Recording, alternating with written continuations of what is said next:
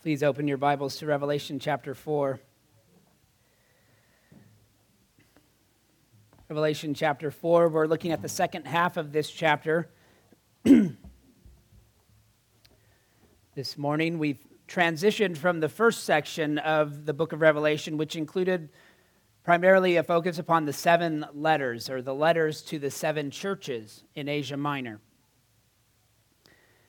And now we've come to the second section, beginning in chapter 4, verse 1, and concluding in chapter 8, verse 1, which includes the opening of 7 seals. So you go from 7 churches to 7 seals.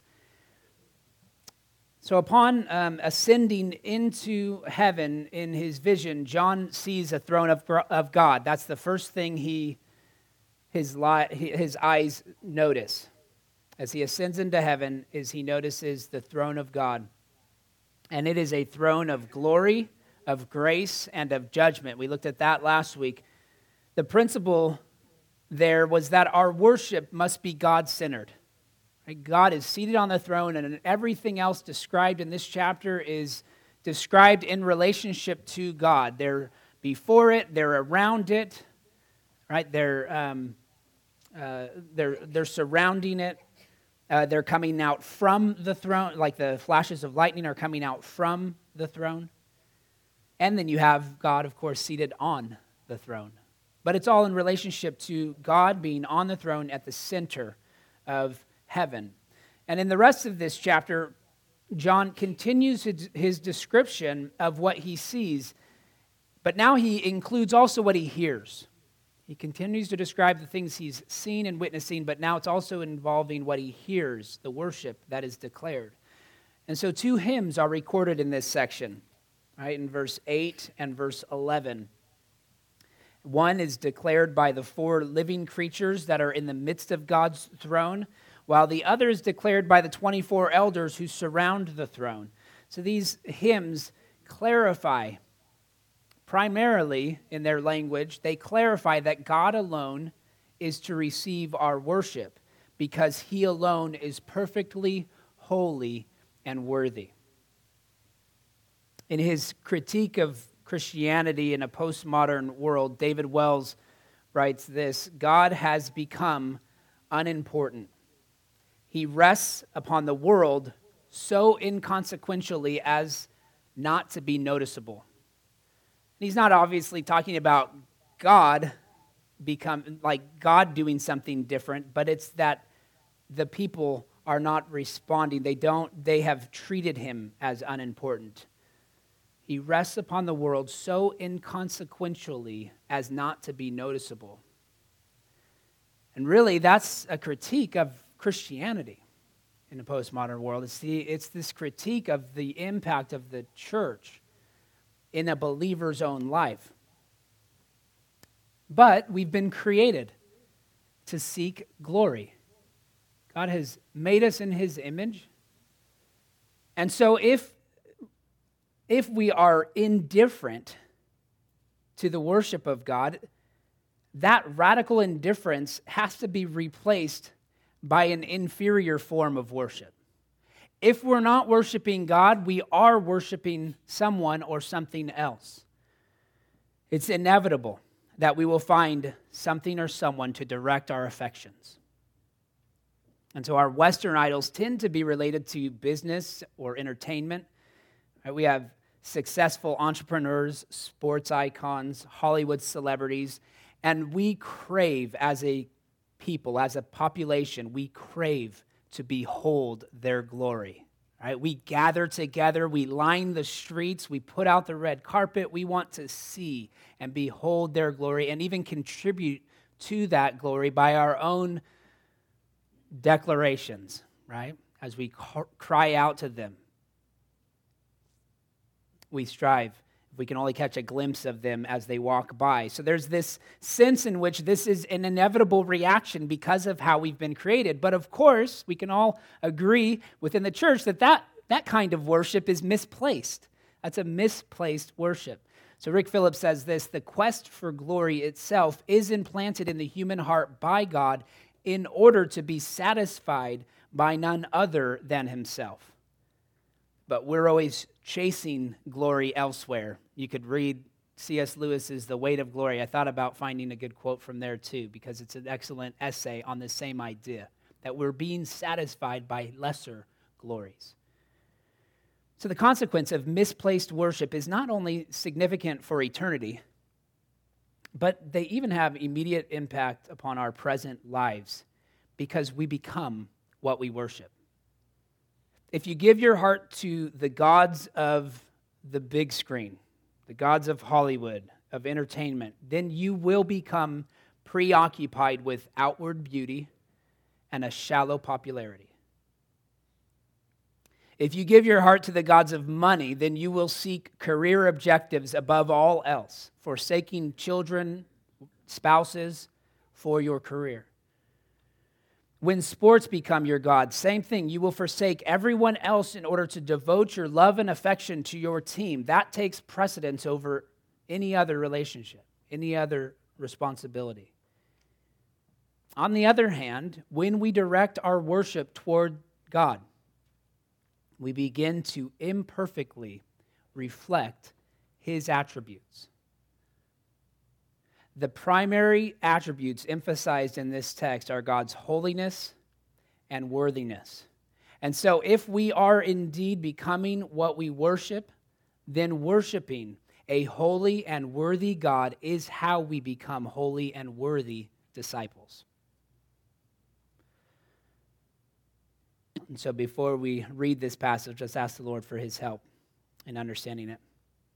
Heavenly Father, we thank You for this passage, and we thank You for this image, this illustration of the throne room and all of the worship that takes place there at all times. Lord, even now, these living creatures and these angelic beings are calling out to You, declaring You to be holy and worthy. And we, as Your people here on earth, are also joining in that chorus, declaring You to be holy and worthy. And we recognize that as we worship You, we are reflecting that beauty of holiness and worthiness back to You. That part of our worship is how You are transforming us. And so we thank You. This is truly a means of grace. As we sit under the preaching of Your word, Lord, do that work that only You can do. Cause us to be attentive. Remove the distractions from our minds. Help us to sit under Your word and to be changed by it as we engage in worshiping You. It's in Christ's name we ask it. Amen. So read with me Revelation chapter 4, verses the second half of 6 to the end of the chapter. And around the throne, on each side of the throne, are 4 living creatures, full of eyes in front and behind.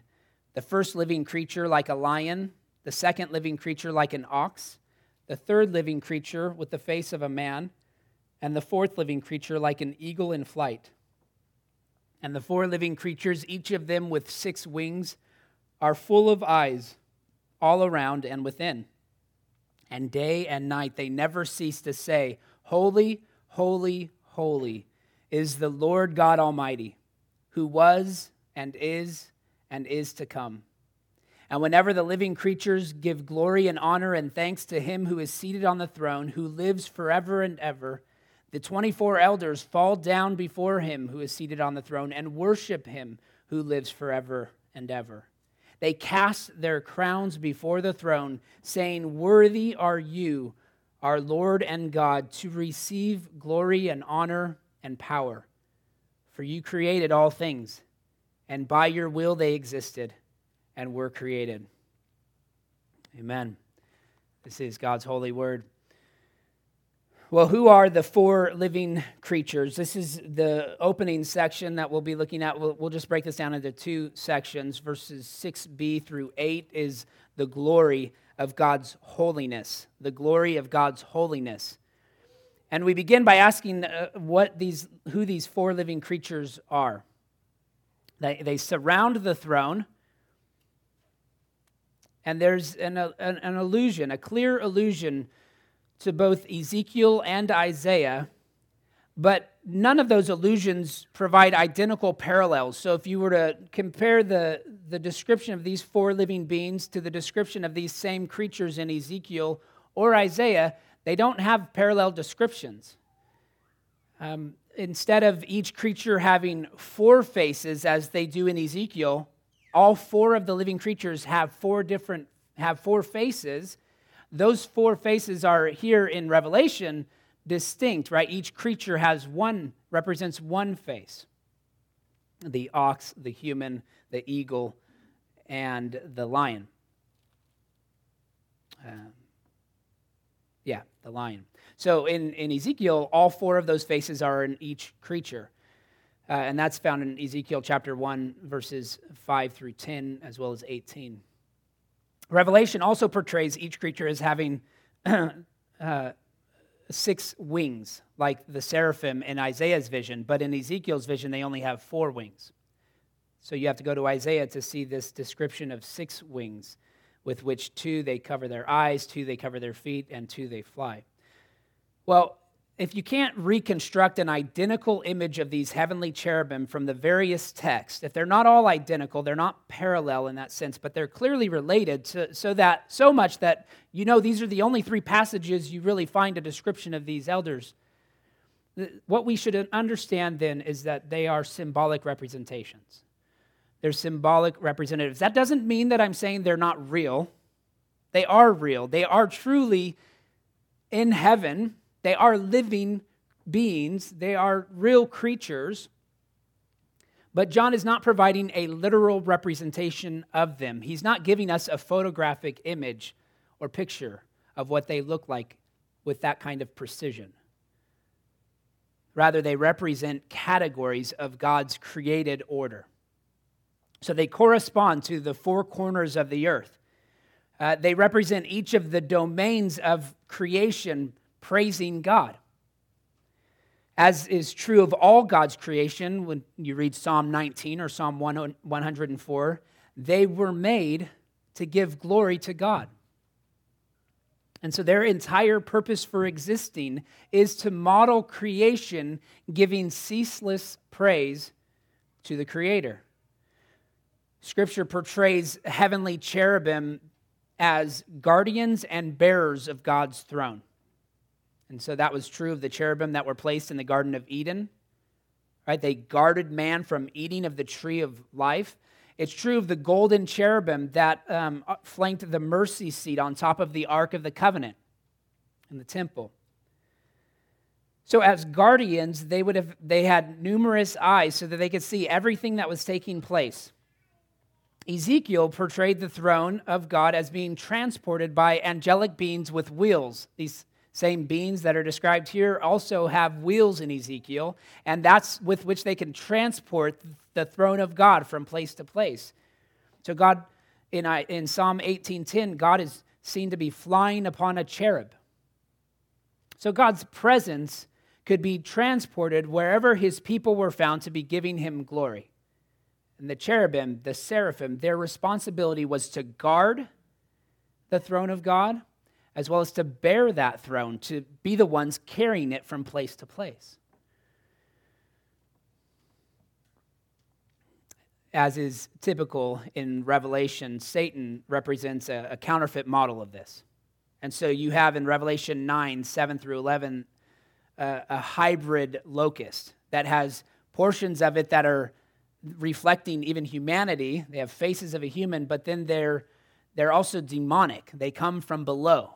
These angelic beings have descriptions of creation, and they're a hybrid with what is above, with the world above. So the world above is being combined with creation, and then Satan does the opposite. He says, let's take things from below and combine them with creation. Let's give an alternative so that people can redirect their thoughts towards God and his holiness and find their satisfaction in a far lesser glory, right? One that is ultimately destructive to them. And so you have that in Revelation 9, You also have it later on in Revelation 13. The beast that rises out of the sea is a combination of both worldly attributes as well as demonic features. So they serve as a counterfeit alternative to the four living creatures who combine features of creation with descriptions of heaven. Instead of bringing satanic chaos and destruction, these four living creatures bring heavenly harmony between God and creation through the continual offering of worship. What these creatures are forever reciting is the holiness of God. Holy, holy, holy is the Lord God Almighty. Holiness is the only attribute of God that is described with that threefold repetition. Holiness to its perfection. The holiness of God refers to his moral perfection. God is perfectly righteous. He is always faithful and just. God never does wrong. The psalmists frequently exhort us to sing praises to the Holy One of Israel. It's his defining characteristic. He is utterly unique in his holiness. And so whenever we enter into the presence of a holy God, the first thing we do is we prepare ourselves for that encounter. Right? Moses was asked to remove his sandals because the ground upon which he stood was considered holy. We prepare ourselves before taking the Lord's Supper with an inward examination, right, to make sure that we're participating in a worthy manner because we recognize that we are worshiping a holy God. But there's also a reflective component to worship.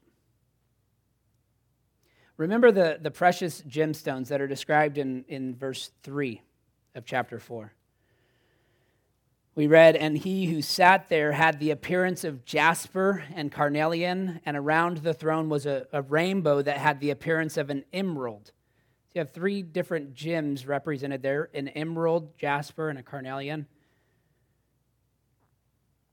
Whenever the high priest would perform his mediating duties in the temple, maybe you recall what he was required to wear. He had vestments, but he had this ephod. And what was in that ephod? There were 12 gemstones.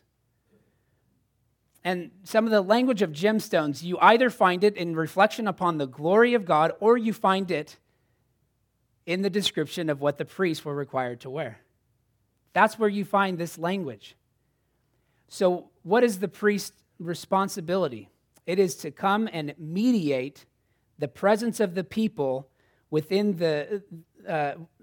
before a holy God. Whenever the high priest would perform those mediating duties in the temple, he wore that ephod, which would reflect the beauty of God's glory.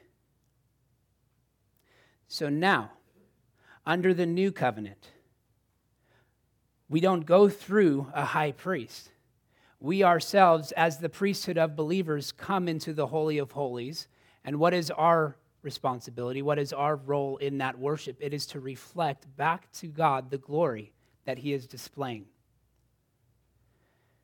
And so in eternity, in heavenly worship, that is the perfect reflection, right? Our worship will be in all its perfection for all eternity, reflecting back God's holiness, the beauty and glory of his holiness back to him.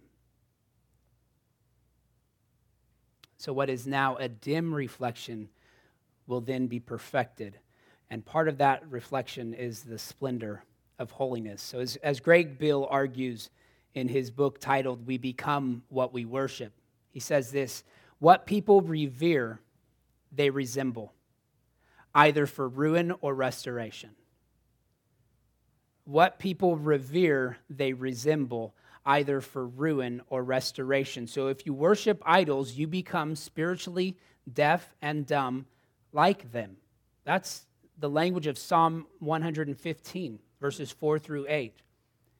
If you worship these idols, these graven images that have eyes that do not see and ears that do not hear and mouths that do not speak, if you worship idols like that, then you are becoming like that. And it's obviously not a literal It's not in a literal sense, like you're turning into a little figurine, but you're becoming like that spiritually speaking. You no longer see the things of God. You can no longer speak the things of God. You can no longer hear the word of God. If you worship that idol, you become like it. You resemble them for your ultimate ruin. But when you worship a holy God, you begin to resemble him for your restoration. Or as we saw in the confession, for your renewal. We are being progressively sanctified, transformed into his likeness. And this requires diligence, as Peter would say in 2 Peter 3:11 and 14. Or as we read in Ephesians chapter 4. It requires diligence to put off your old self and to put on the new self. Ephesians 4 verses 22 through 24. To put off your old self, which belongs to your former manner of life and is corrupt through deceitful desires, and to be renewed in the spirit of your minds, and to put on the new self, created after the likeness of God in true righteousness and holiness. I believe Matt read from that passage, but it requires a striving for the holiness without which no one will see the Lord. Hebrews 12:14. So in addition to declaring the glory of God's holiness and then reflecting that in our own lives, we also declare the glory of God's worthiness. And we see that in the second half here, in the last portion of this chapter, verses 9 through 11. Whenever the living creatures were giving glory and honor and thanks to him who is seated on the throne, who lives forever and ever, the 24 elders all fell down before him who is seated on the throne and worship him who lives forever and ever. So as the four living creatures are doing, so now the 24 elders are joining in that worship, and their song is a little different, right? But they're also declaring the worthiness of God, the glory of God's worthiness. So you have the glory of God's holiness, and now you see the glory of God's worthiness. To engage in worship is, in fact, literally to engage in worthship, to declare the worth of the object of your worship. Right, to declare him to be worthy to receive your praise. Dennis Johnson says the 24 elders prostrate themselves before the Lord and they cast their crowns at his feet, acknowledging that all authority derives from him, belongs to him, and returns to him. And so as we discerned with the four living creatures, which represent God's creation, now we see with the declaration of the 24 elders that we looked at last week that God's worthiness is grounded in the fact that he created all things. Because God created all things, he has the authority and the power to bring it back into complete order. But to do that, he has to eliminate every last vestige of sin, which brings evil and misery. So the reason that no one is harmed by the flashes of lightning from verse 5, and the reason that the chaos of the sea is glassy and tranquil in verse 6. And the four living creatures do not prey upon each other, but praise their Creator. And the 24 elders are not fighting for position, but submitting themselves in humble adoration, is because the Lord God Almighty is on his throne in the center of it all. Where God is central in worship, his creation enjoys peace and harmony in the truest sense of that word. When we consider the glory of the heavens, are they not worthy of our amazement?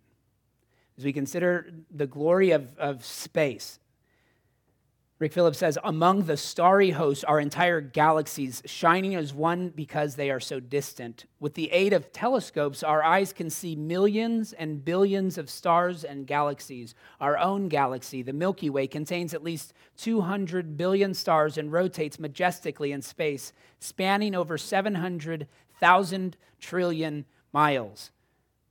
The heavens declare the glory of God, as we read in Psalm 8:1. And yet God has set his glory above the heavens. As the 24 elders bow before God, worshiping him in heaven, his church bows her heart before the Lord, worshiping him on earth.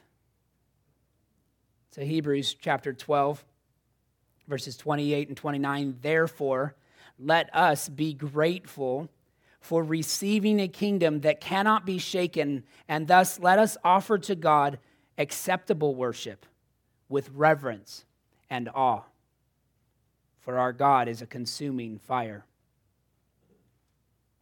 So here we read about the worthiness of the Father in Revelation 4:11. In the next chapter, we'll read about the worthiness of the Son to take the scroll and to open its seals in chapter 5. So this is critical to understand because it's the lack of worthy individuals surrounding the throne that is cause for John's weeping, that no one could take the scroll and read it. No one was worthy to do that. All have sinned and fallen short of the glory of God. No representation of man was worthy except for the Lamb. Right? The Lamb alone was worthy to receive the honor because he alone perfectly obeyed and died a substitutionary death in place of all who trust in him. And just as holiness, the holiness of God begins to have an impact upon the worshiper, so does his worthiness. Remember what Isaiah said in his vision of the heavenly throne room. It's one of the parallel passages that we've been looking back to in this chapter. Isaiah chapter 6, he's in the heavenly throne room. Remember his reaction to it.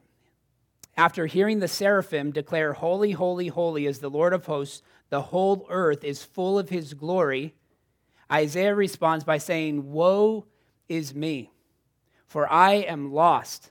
For I am a man of unclean lips, and I dwell in the midst of a people of unclean lips, for my eyes have seen the King, the Lord of hosts." And then what does God do? God declares his guilt to be taken away and his sin to be atoned for. And because of that, he is made worthy to be God's prophet. Because of God's accomplished work of removing his guilt and atoning for his sin, Isaiah could then answer, "Here am I, send me." Going from woe is me to send me, because God has made him worthy.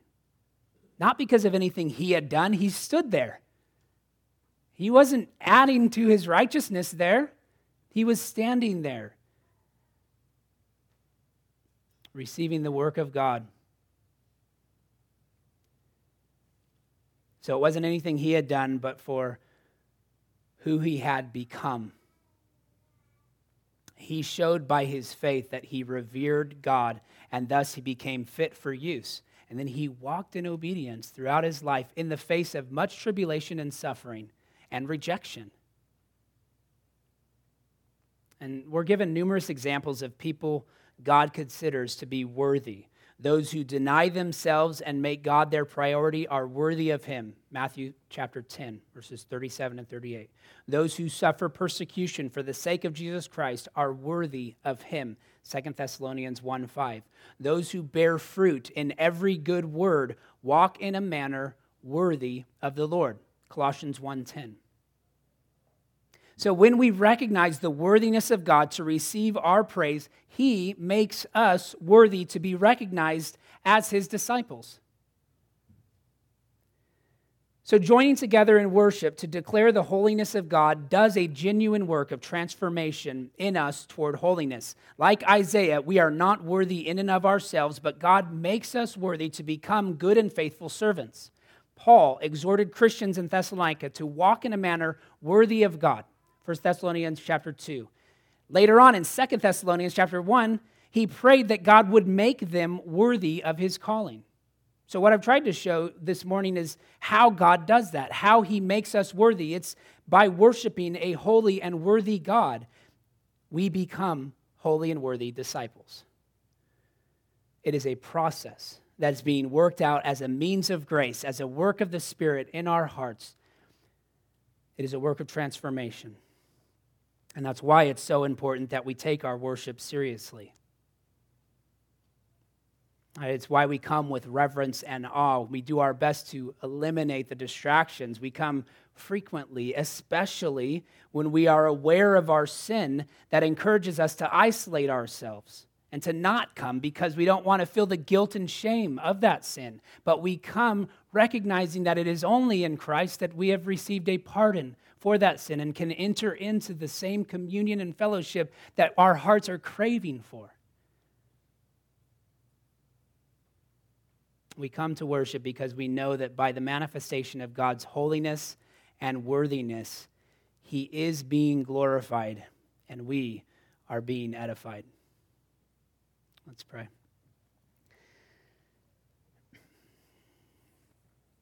Heavenly Father, I thank